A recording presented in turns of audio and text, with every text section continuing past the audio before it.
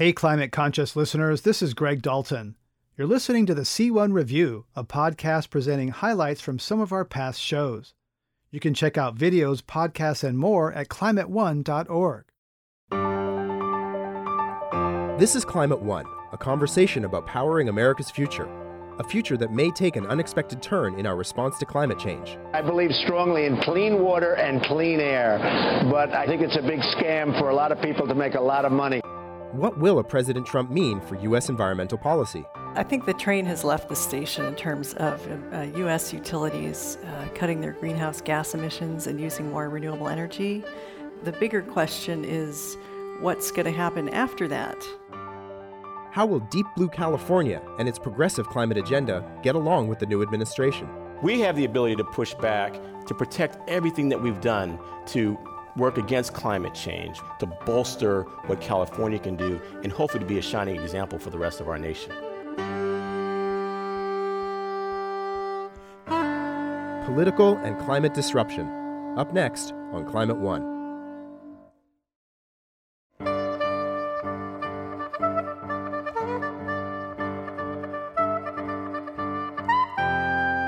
Climate One is changing the conversation about America's energy, economy, and environment. I'm Devin Strolovich. Climate One conversations with oil companies and environmentalists, Republicans and Democrats, are recorded before a live audience and hosted by Greg Dalton.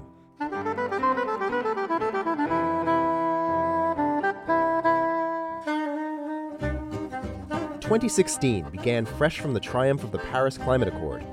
But a year later, it was the surprise triumph of Donald Trump that dominated the news. It was a roller coaster of a year, and it was also hot. Scientists say 2016 will see the highest average global temperatures ever recorded, as long as humans have been walking the Earth.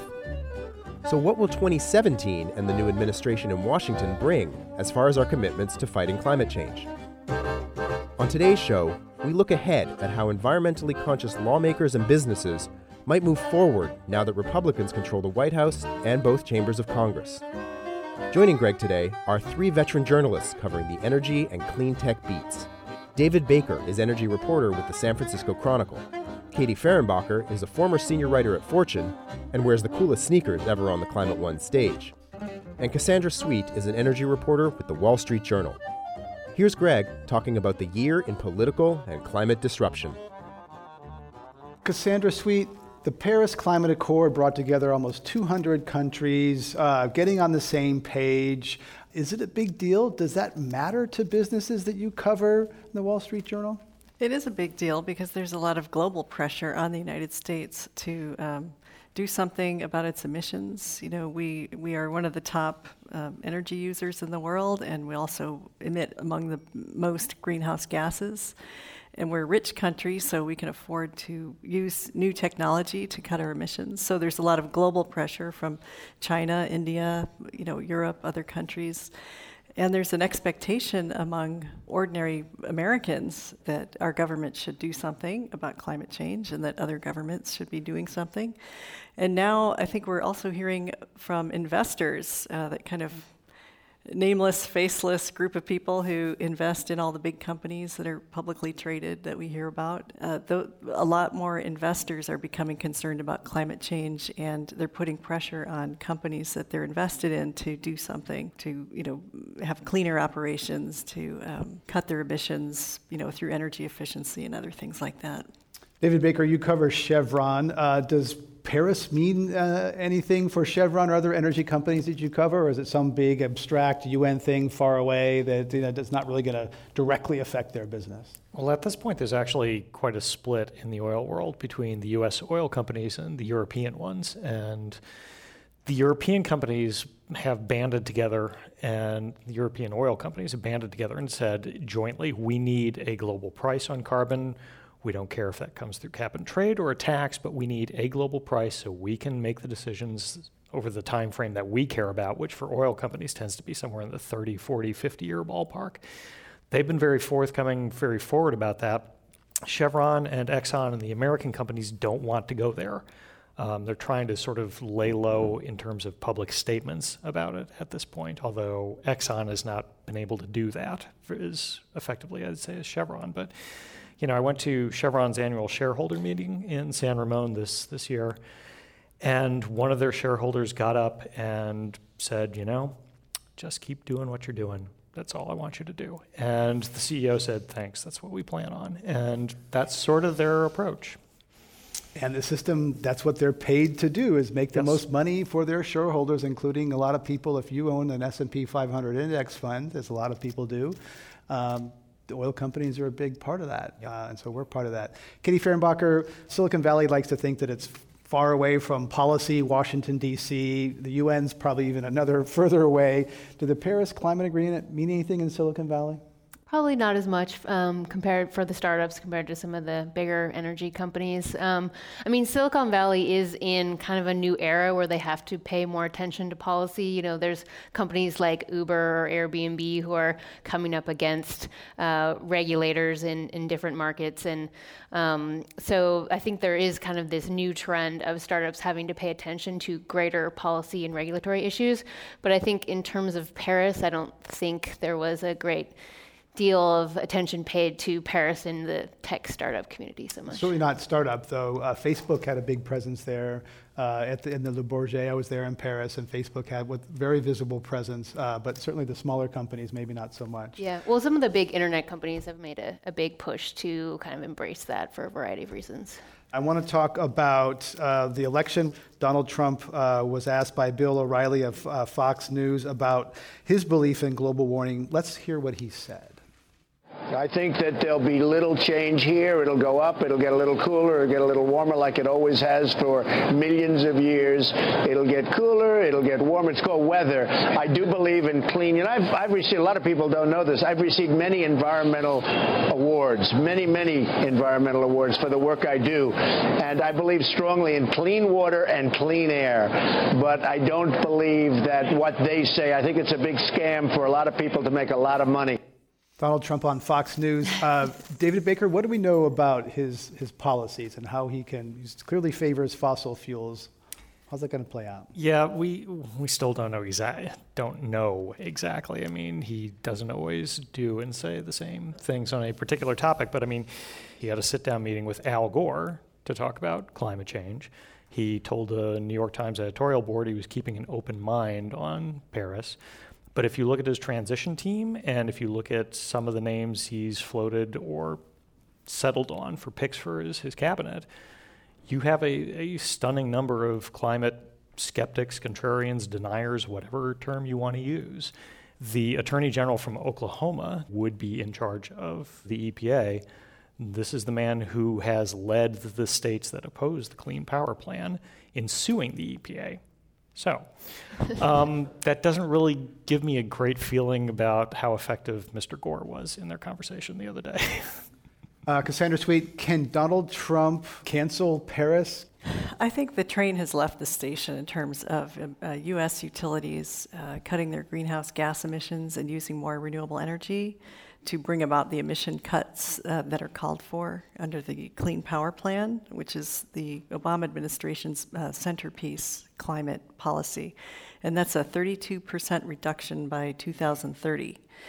And the fact is, most utilities, they plan very far ahead. They plan 10 or 20 years into the future, and they've already made their plans. They've shut down old coal plants. Other coal plants that don't make money are going to get shut down. Electricity demand in the United States is flat or falling in many parts of the country. And we still have a natural gas boom. Natural gas is very cheap.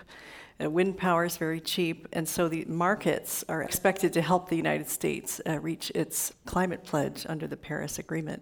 I think the bigger question is what's going to happen after that. I think there was an expectation that if Hillary Clinton were elected, that she was going to, introduce new mandates past 2030 and tighten restrictions on pollution. And so I think people are not expecting that to happen. Katie Fehrenbacher, you cover Silicon Valley electric cars. The mantra in Silicon Valley is don't invest in any company that's dependent on policy because you'll get burned because you can never trust what the government's going to do. Are they going to keep moving forward, or do you think they might change based on this political? I think electric cars are definitely coming. You can just look at Tesla. It's kind of quintessential Silicon Valley electric car company. pretty successful so far. You know, they had their first profitable quarter in 3 years this year. I think everybody's looking at that company as kind of a leader, and then all the big car companies are following suit as well. So I think electric cars are definitely happening, but not necessarily having to do with the Paris Agreement. Cassandra Street, what do obviously a lot of these cars need juice to power them. There was a time when electric utilities looked at electric cars as like a pain. Oh, they're going to hurt our grid. Well, we don't know what to do with them. Is that still the case? Utilities love electric cars. They love electric cars. They're big cheerleaders for electric cars, and they're seeing them for, more than just an opportunity to sell more electricity, which they don't mind. So, here in California, we have a 50% renewable energy mandate by 2030. That's a lot of renewable energy to put on the grid. And even now, when I think we're at 26%, there's a lot of solar power that's generated during the day that we can't use in California because we just don't have a place to put it and we don't need it. So utilities are thinking about electric cars to kind of give them more an opportunity to develop more infrastructure in the grid, and they always make money off of that. But also the batteries in electric cars, if there are a lot of them, the utilities are looking at them as a storage device where they could just push out excess solar power to whatever cars are plugged in at the time, and then if that was your car, you'd get free electricity for it.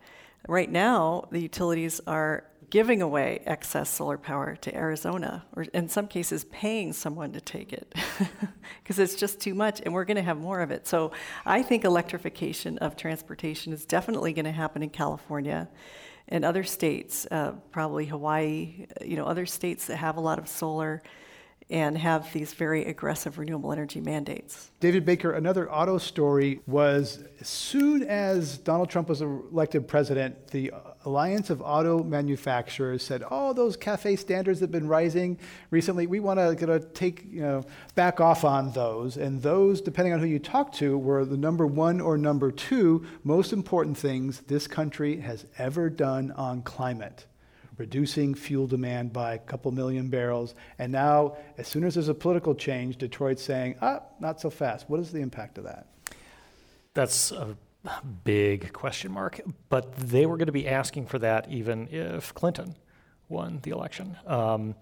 They've already been escalating the mileage standards over the last few years. And all of these, by the way, in case you didn't know, come from California. They were originally codified by State Senator Fran Pavley, who just is leaving office this month. But the way they set it up, the way the federal government set it up, is the standards would ratchet up slowly for a few years, and then once you got past 2020, they would escalate pretty sharply. And the car companies looking at 2020, which is not far away, were saying, okay, we don't have enough electric vehicle sales yet to make this work out. Can we get some kind of wiggle room as to when the highest of these standards hit? The thing, though, is they can't actually back out of it at this point, in part because they've already been planning their products around this for years to come, but also because these standards, even if Trump just waved a magic wand and eliminated them at the federal level altogether, they would still apply in California, because we have special permission from the government to apply our own standards here in the state if they fight air pollution. We've had that for years. Plus, Canada adopted the exact same standards. So the automakers... Several other states did as well, including New York, I think Massachusetts. It's at least a dozen. Right. So the automakers may want some breathing room, but they can't actually even ask for, really, to abolish these standards, because then they'd be in the situation of making very different cars for markets that are right next door to each other, and they hate that idea. So even if the feds give them that wiggle room, they'll still probably need to come to California and say, okay, will you do the same for us? We're looking ahead at the big climate stories of 2017 at Climate One. Greg Dalton will continue his conversation in just a moment.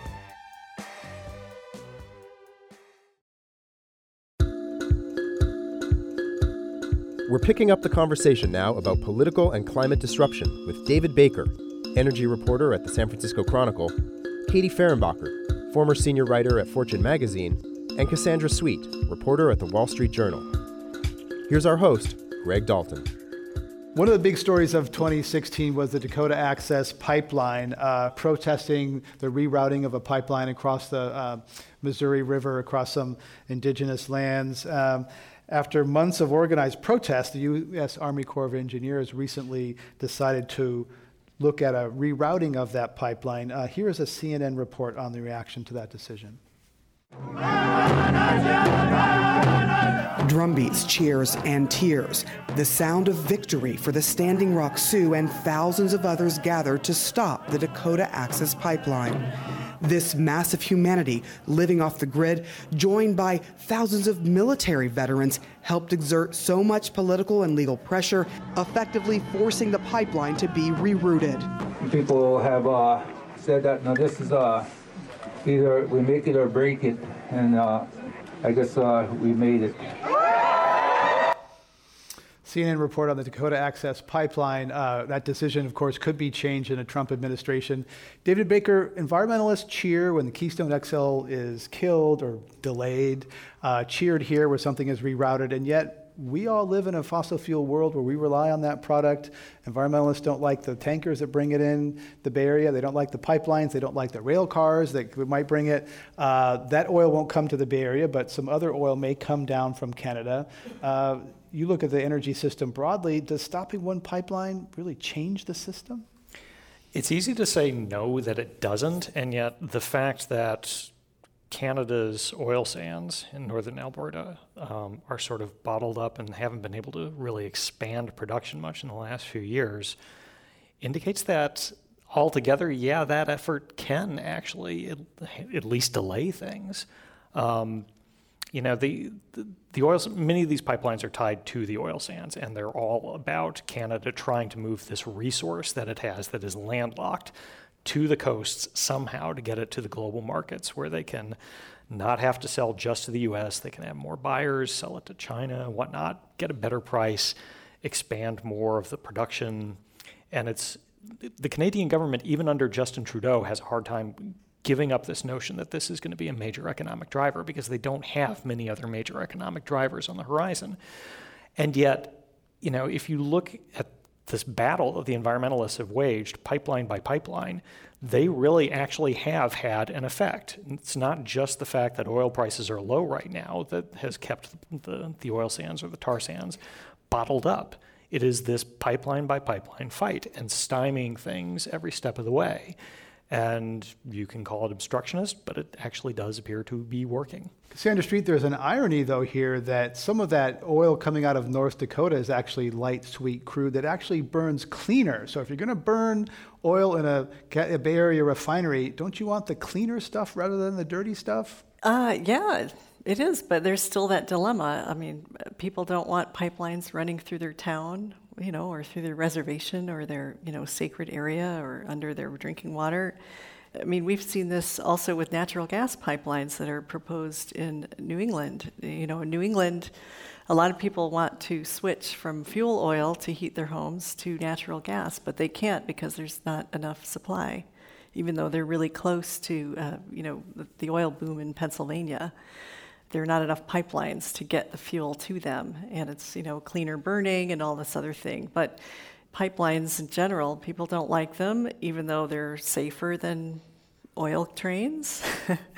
And then also, I think what's really been driving a lot of the, you know, environmental movement opposing these pipelines is the idea that we should keep it in the ground. And a lot of people believe that you have to take a stand, you know, even if you know, North Dakota, you know, Bakken light crude is better and cleaner than some of the dirtier crudes. We should still keep it in the ground. So I think that's having an impact. We're going to go to our lightning round. We'll ask a series of true or false questions to each of our guests, starting with David Baker. True or false, closing the Diablo Canyon nuclear power plant will cause California to get even more of its power from wind, solar, and other renewable sources? Eventually. Cassandra Sweet, true or false, humanity is doomed because of climate change? No. Katie Fehrenbacher, false. You are more concerned about runaway climate change than you were 3 months ago. True. David Baker, true or false, oil companies trying to block California's move to cleaner fuels are emboldened by having a fossil fuel champion in the White House. Still to be seen. David Baker, true or false, if there is a climate change conference anywhere in the world, Jerry Brown will fly to it, shake hands, and get people to sign a pledge committing cities and states to reduce their carbon emissions. Absolutely true. Cassandra Sweet, true or false, many Wall Street Journal reporters recognize burning fossil fuels is disrupting the climate, but they don't dare say it around the water cooler or write it in print.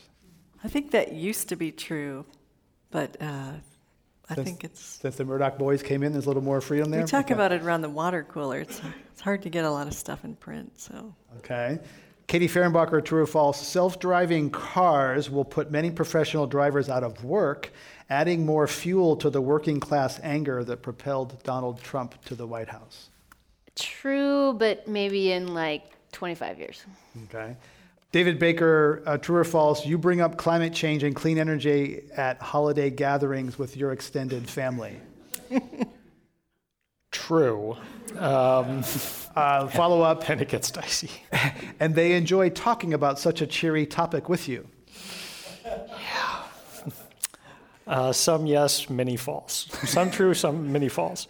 All right, that ends our lightning round. How'd they do? I think they did pretty well. Let's give them thanks for...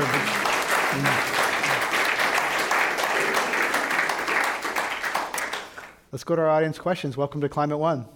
Hi, my name is Andreas, and my question is, it seems that during this election, one of the big drivers, particularly from the Rust Belt, was around jobs. And as we've been talking about here, clean energy is driving job growth at one of the highest rates across sectors. Tesla is building manufacturing gigafactories in Reno and Buffalo. And so I guess one question is, why didn't we hear more about the clean energy job story in the media during this election cycle? And do you think that the clean energy job growth story can help to change the conversation around climate change? I think we didn't hear a lot about it. In certain circles we did, but then in kind of the kind of polar opposites, we didn't hear that story at all. I think it's the fact that Donald Trump talks a lot about infrastructure and investing in infrastructure, and the fact that he's not including energy infrastructure in that is a real shame. I think that also the solar and the wind industry, they do have, lobbying arms, but they aren't as big and well-funded as the fossil fuel industry. So I think those need to grow and tell those important stories more. Let's go to our next question. Welcome to Climate One. I've worked for EPA for over 30 years, and now we got a new boss. And we've had both sides of the fence over the years. But energy's changed quite a bit. So now with natural gas really is what it's going to be, and the coal industry not so feasible economically. What do you guys think is going to happen with all these promises to the coal industry, regardless of our pick? Where's this going to go? Because natural gas really is readily available. Who'd like to? Yeah, Cassandra I'll Sweet, go. you've written about Duke Energy. Used to be a big coal company, now That's more right. gas. Duke Energy is switching to gas. They've invested in gas companies. They're building gas pipelines. They still have coal, but they're not planning to build any new coal plants. Coal is just going to continue to decline. It's going to continue to decline, especially in Appalachia and probably Illinois as well. I think the Powder River Basin will continue to supply, many of the coal plants that are continuing to operate. But I don't think there's much that Donald Trump can do to bring that industry back. You're listening to Climate One with Greg Dalton. Greg's been talking with David Baker, energy reporter at the San Francisco Chronicle, Katie Fehrenbacher, former senior writer at Fortune magazine, and Cassandra Sweet, reporter at the Wall Street Journal. What happened in 2016 to disrupt your climate or political thinking? Tell us about it. Our email is climatone@commonwealthclub.org. Or join us on Twitter. Our handle is @ClimateOne. We turn now to a conversation about climate policy in the biggest and bluest state in the nation, Republicans no longer hold any statewide offices in California. And Hillary Clinton even carried Orange County, long a hotbed of conservatism. But California is on a collision course with the Trump administration on immigration, trade, the Supreme Court, social issues, and fossil fuels. In this part of the show, we explore how California might get along with President Trump, and how the state might continue to lead the fight against climate change in spite of what happens in Washington. Can Republicans and Democrats find common cause on anything in the wake of an historically nasty election campaign? Joining Greg are a pair of Republicans and a pair of Democrats. Christine Pelosi is a member of the Democratic National Committee and a superdelegate. Her mother, Nancy Pelosi, has led the House Democratic Caucus for 14 years. Tony Strickland is a Republican who served 10 years in the California State Legislature and is the California chair of a pro-Trump super PAC, the Committee for American Sovereignty. Tony Thurmond is a Democratic member of the California State Assembly from Richmond, a city along the San Francisco Bay. And Duff Sondheim is a former chair of the California Republican Party and a former member of the Executive Committee of the Republican National Committee.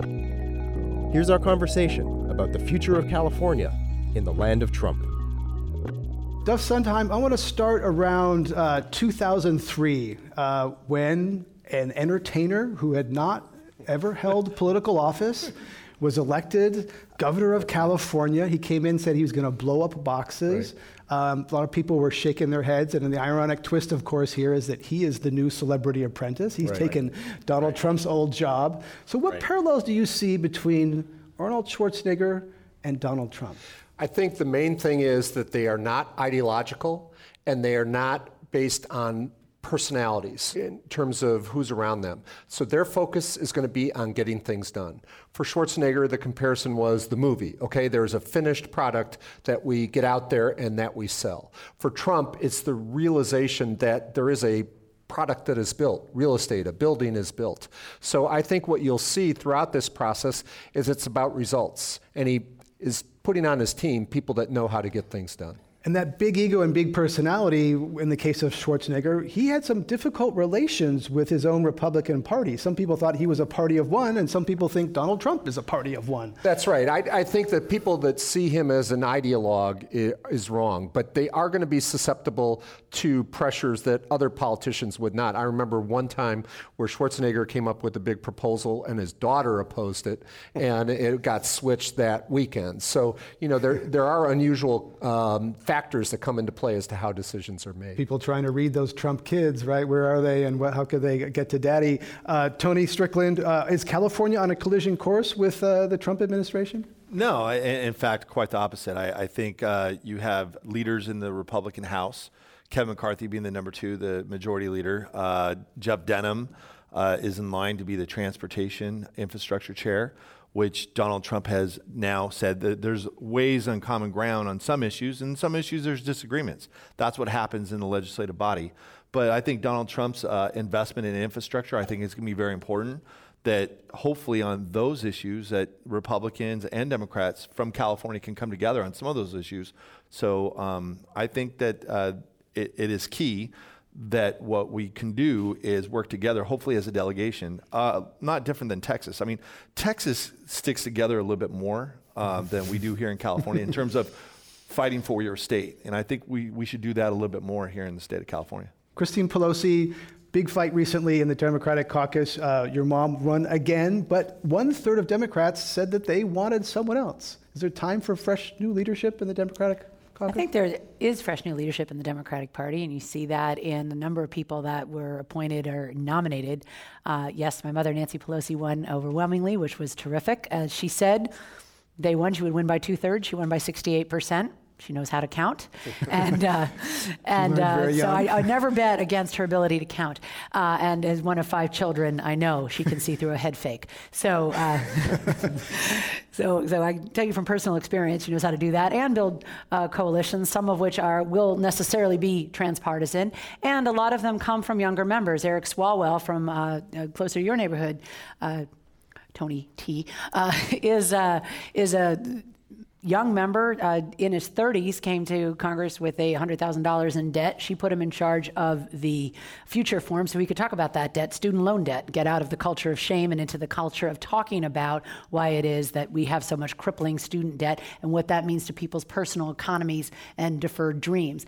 So you will see fresh new leadership and a chorus of voices going out and reaching out to the American people. So Tony Thurmond, you're in the state legislature in California. California has a Democratic governor, 2/3 control in both chambers, supermajority. That means they can kind of do what they want. What are California Democrats going to do with that cherished power in Sacramento? Well, let's just say I'm glad I'm in California, right? As we all are.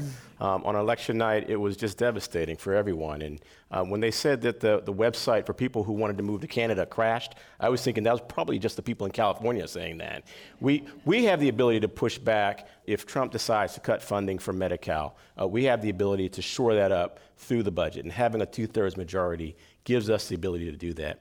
California has led the way in LGBT rights, protecting women's rights, immigration issues, education, and because of what's happened, we're going to have to continue to lead in all of those areas in California, and having the 2/3 majority will give us the votes that we need to protect everything that we've done to work against climate change, what we've done with SB 350, to make sure that we move away from oil and use more renewables. We're going to need that 2/3 majority to bolster what California can do and hopefully to be a shining example for the rest of our nation. A while back, I interviewed former Secretary of State George Shultz, who served as Secretary of Treasury under President Nixon, and also Secretary of State under Ronald Reagan. Here's Secretary Shultz. So I had a hand in creating the EPA, and I've watched it over the years. And it seems to me it has proven itself as a very useful nag to keep after us. And we have better, cleaner air, cleaner water. You would much rather breathe the air in any American city than breathe it in Beijing. Thank you, EPA. So that's George Shultz, former Secretary of Treasury under President Nixon and a cabinet member of President Reagan. Duff Suntime, thank you, EPA, but EPA is in the crosshairs of this new administration. Well, we don't know how that's going to play out, but Secretary Shultz is one of my mentors. And one of the things, he did the Montreal Protocol, which was critical for fluorocarbons. He's done a lot in terms of providing for a cleaner water and cleaner air. But he has been very critical of the degree of regulation versus innovation. So the question is, what can be done by private industry in terms of developing new technologies to address these issues, and what is the role of regulation? Clearly, he and I both favor regulation, but the question is the balance between providing for the innovation versus the regulation which prohibits the activity. Tony Strickland, there are more Americans now who work in the solar industry than extracting fossil fuels. So as a Republican, do you see promise in green tech, or is it just hype? Absolutely. I voted for the renewable energy standard when I was a legislator in Sacramento. I do believe that we are transitioning into a more green technology. I believe that private enterprise has invested a lot of money along with public into newer technologies. But I also think that government and sometimes creates regulations where the technology doesn't exist. Mm-hmm. One of the things that CARB, the California Air Resources Board, tried to pass for these crane operators over in my district in Santa Barbara, they went to the hearing. They say, look, what you're asking for us to do as a government, saying that we have to meet these regulations, that technology doesn't exist. And the answer was, well, if we have these regulations, then someone will make it. What does that do to the person who's trying to create those jobs? Those cranes that cost $7 to $8 million for those operators had to do a garage sale and send them over to Nevada. I believe there's a responsible way of doing it, and I also believe that we can work public and private together. I do believe in the renewable energy standard. I do believe that we can transition California into more of a renewable energy technology, and that can be the model for the rest of the country. But to say that we're going to just flip it around in such a short time isn't sensible. It just won't happen. We are making strides. There's no question we're making strides, and we can be the model for the rest of the country. You're listening to a Climate One conversation about the future of clean energy and climate policy in California. Greg Dalton will be back with his guests in just a moment.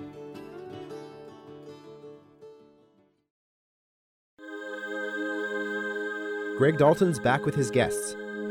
Christine Pelosi, political strategist and Democratic Party superdelegate. Duff Sondheim, former chair of the California Republican Party. Tony Strickland, California chair of a pro-Trump super PAC. And Tony Thurmond, Democratic member of the California State Assembly from Richmond. Here's Greg. A while back, I interviewed Marvin Odom. He's the president of Shell Oil Company, one of the largest oil companies in the world. And here's what he had to say about climate change. It's very clear for us as a company, and that is that climate change is real, that humans have an enormous impact on that, and that it requires some sort of action going forward.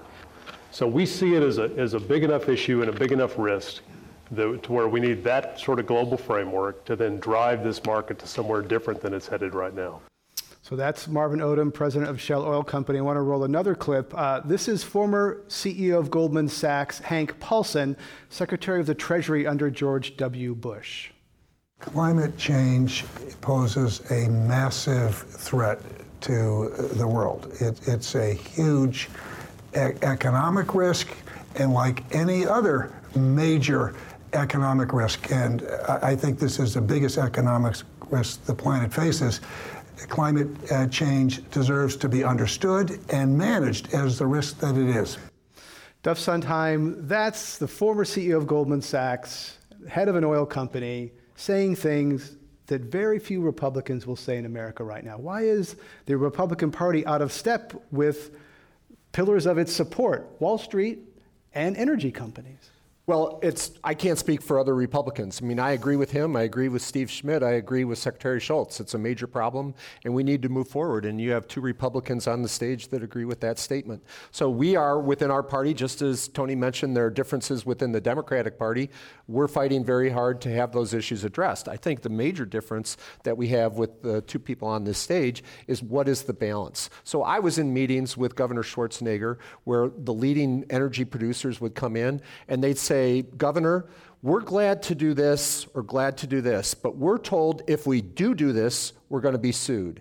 And we're told at the same time by this other agency, if we don't do this, we're going to be sued. So just tell us what we need to do. And that's the type of regulation that we're talking about, is just common sense regulation that addresses this issue, because that's the balance we're trying to strike. And Tony and I have been working hard to find that balance, because we do need cleaner air, we do need cleaner water, but at the same time we also have to understand that there are more people living in poverty than there are people in 39 of the 50 states. So we just want to make sure as we make this transition, we take into account all those people that are being left out of the American dream. Tony Thurmond, is California's green push hurting poor people, working class people? Absolutely not. The jobs in the clean tech sector pay much better than any of the low-paying jobs that often have been offered. And, of course, there are some restriction, but we also have a system like cap and trade that says, look, you can either reduce your greenhouse gas emissions or you provide money that's going to help offset the impacts to those communities that are negatively impacted environmentally. And so there are opportunities to work with the business community. I authored a bill that was signed by the governor that puts higher fees on companies that have oil and gas leaks. We invited the industry to be at the table and have conversations. So when businesses are responsible and willing to work with us, we can do that. We want to support California businesses, but when they're doing the right thing. And too often, the argument from some Republicans and some business leaders is, we know it's the right thing to do, but it just costs too much money. Well, we're saying, what's the cost to not act? And so we're happy to have those conversations. We want to support California business, but we cannot put our head in the sand and say that climate change is not real, or because it costs too much to address it, we're not going to do anything. Michael Bloomberg and others, Hank Paulson, did a whole project on the cost of inaction. There's often the cost, we can't do something because it'll cost too much, or there's a cost of doing nothing. We're going to go to our lightning round, a series of true or false questions for our guest today. Beginning with Duff Sondheim, true or false, gay marriage is settled law in the United States? True. Christine Pelosi, Hillary Clinton's campaign showed hubris and entitlement. True. Tony Strickland, Joe Biden would have beaten Donald Trump in a landslide. True. Tony Thurmond, Ku Klux Klan support for Donald Trump is deeply troubling. True. Duff Sondheim, the Electoral College should be reformed so electoral votes are aligned with popular votes in each state. within each state, because so I'm not for the popular vote, but I'm for getting rid of the Electoral College and going, so California... So like a congressional district type system that some other states... Yes. Only if you had universal nonpartisan redistricting commissions. I'm for those two and supported that in California and support it nationwide. Sorry. And, yeah, that's fine. It's actually, we found some areas of agreement there in terms of reforming and protecting democracy. Christine Pelosi, the next 2 years will be your mother's last as leader of the House Democrats. False. Tony Strickland. That would have been a story if you said otherwise. That would have been a front page story. Got to try. Tony Strickland, you watch MSNBC at least once a week. Absolutely, true. Christine Pelosi, you watch Fox News at least once a week. True. Duff Suntime, burning fossil fuels contributes to rising seas and temperatures. True. Tony Strickland, carbon pollution contributes to climate change. True. Duff Suntime, you have slept with a Democrat. Wow. She is. Wow. Just say true. She does not indicate she's an independent voter. Fair background here. You worked with Arnold Schwarzenegger, who used to often talk about how he did that. You're trying to get me in trouble here. Wow. Now that would have been a story. And she's sitting in the second row. So. Hi, honey. Christine Pelosi, you've slept with a Republican. False. So you're saying there's a chance? I'm kidding. That's not a story. In my next life, perhaps. Yeah, exactly. But happily married. Tony Thurmond, California's drift toward one-party rule is unhealthy for its democracy. Ooh. False. In the current sense. Duff Suntime, Donald Trump is the only elected world leader, who publicly doubts that human activity is changing the climate. Recent comments, not clear. I think he's showing that he's open to new ideas in that area. He's the only one who's tweeted it, put it that way. The only one who's, Tony Strickland, Republicans are afraid to stand up to Trump for fear of reprisals. False. Tony Thurmond, California's climate action has raised energy prices and hurt low-income people. Absolutely false. Duff Suntime, are more Republican men in the gay closet or the climate closet? You get good ones. He's getting all the good questions. Well, I think that the gay issue is pretty much settled. So I would say, by default, more in the climate. Okay. Christine Pelosi, federal earmarks were useful lubricants for getting deals done in Congress, and they should be revived. False. Tony Thurmond, Democratic politicians should spend less time sipping Chardonnay on verandas with well-heeled donors and more time drinking beer in dive bars. Well, I don't drink Chardonnay. I'm going to say false. This is mentioned a statement and want to ask from each of our guests 2 or 3 first words that pop into your mind. This is Donald Trump's statement. So I'm going to ask each of our guests, I'll mention a Donald Trump statement and get their immediate response, the first 2 or 3 words that come to their mind. Christine Pelosi, Donald Trump banning lobbyists from his cabinet. A false promise. Duff Suntime, breaking with 65 years of bipartisan tradition and appointing a military officer, James Mattis, as Secretary of Defense. Great move. Historic move. Even though it'll require a changing federal law because we want to have, there's a tradition of civilian control of the military in this country. Tony Strickland, Donald Trump's statement to Billy Bush that he sexually assaults women. False. Tony Thurmond, Donald Trump's plan to have Muslims register. It's shameful behavior that doesn't belong in our country. That's the end of our lightning round. Let's give them a round of applause for getting through that. So let's go to our audience questions. Welcome. Sure. Thanks. So to Mr. Sondheim, you gave a really eloquent discussion on climate and the nuances between Republicans and Democrats in California. And Mr. Dalton asked you as poignantly as he could the disconnect that I just don't understand. So try and explain it simply, since this is all about communication. Sure. Why can't mainstream Republicans from Mitch McConnell on down just accept climate change, say exactly what you said. We have a different view of how to get to it, whether it be regulation, innovation, all the things I might add that California has done.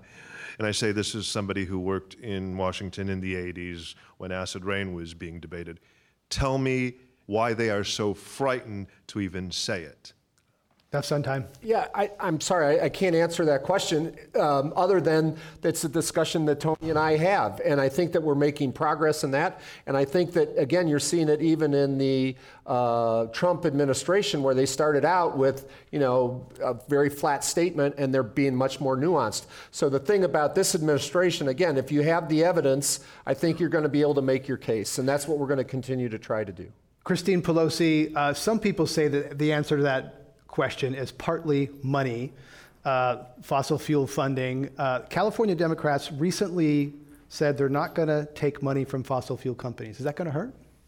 It's going to help. I think it's a terrific idea. I wish that our legislators individually wouldn't take that money either, because I think the worry is not that we're sliding into one-party rule in California. I think what you're going to see in the legislature are you're going to have progressive Democrats versus the so-called mod squads, right, who are getting money from big business. That's what hurt us on some of our climate efforts earlier this year. So yes, it's the money. If you're the Koch brothers and you have shale oil investments that are worth billions and billions of dollars, then given even $1 billion in campaign contributions to protect that is a very successful return on investment. And that's why you have to clean up polluted politics by cleaning up the ability for unlimited money to be spent and showered on these legislators. I think that's a good answer to the question that you asked. I mean, there are people that are tied, whether it's coal or oil, and they're tied to those industries, and so it's a matter of self-interest. Let's go to our next question. Welcome.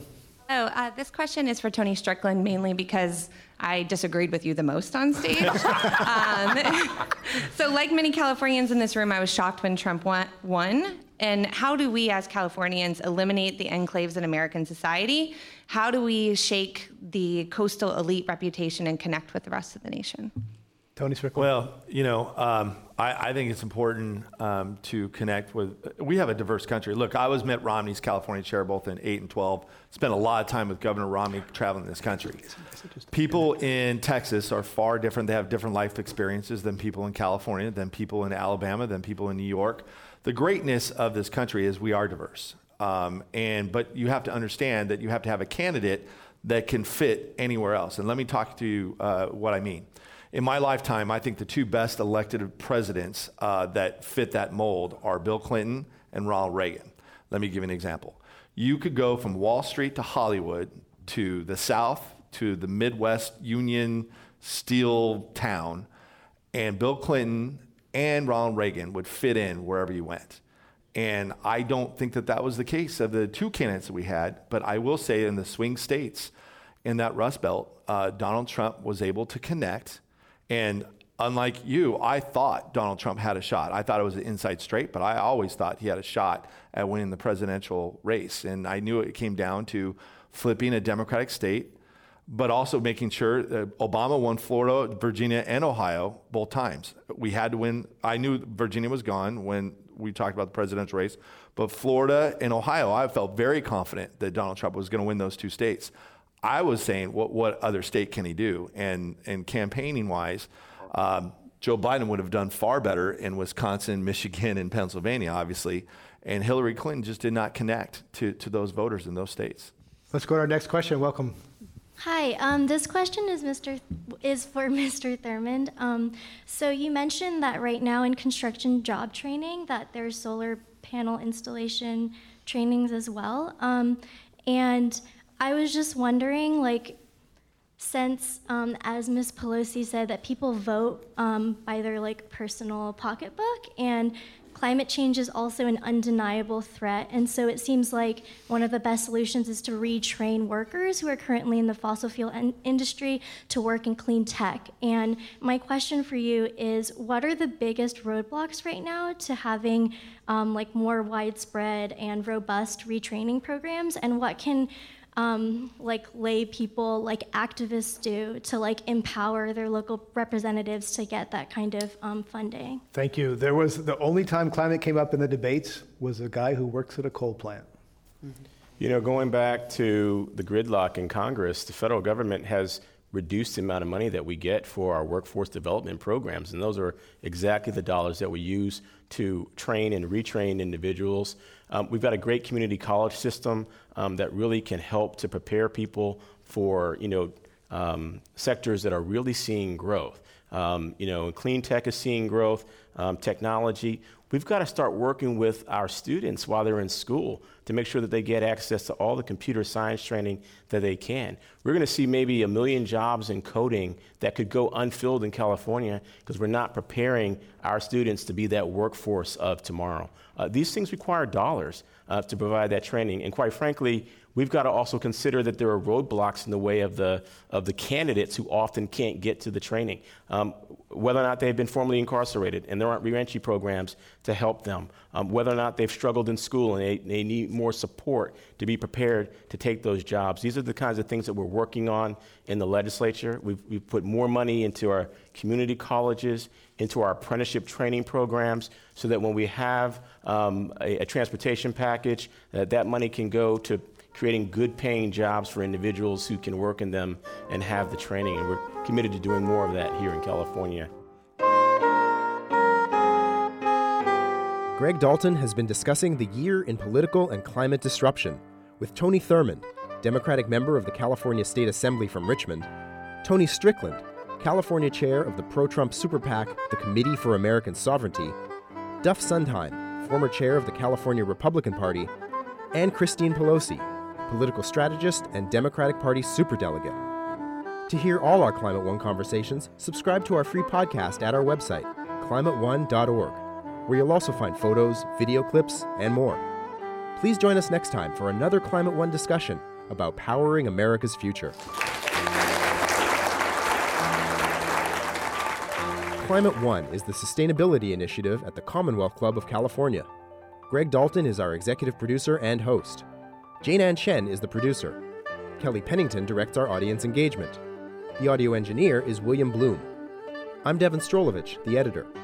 The Commonwealth Club CEO is Dr. Gloria Duffy. Climate One is presented in association with KQED Public Radio.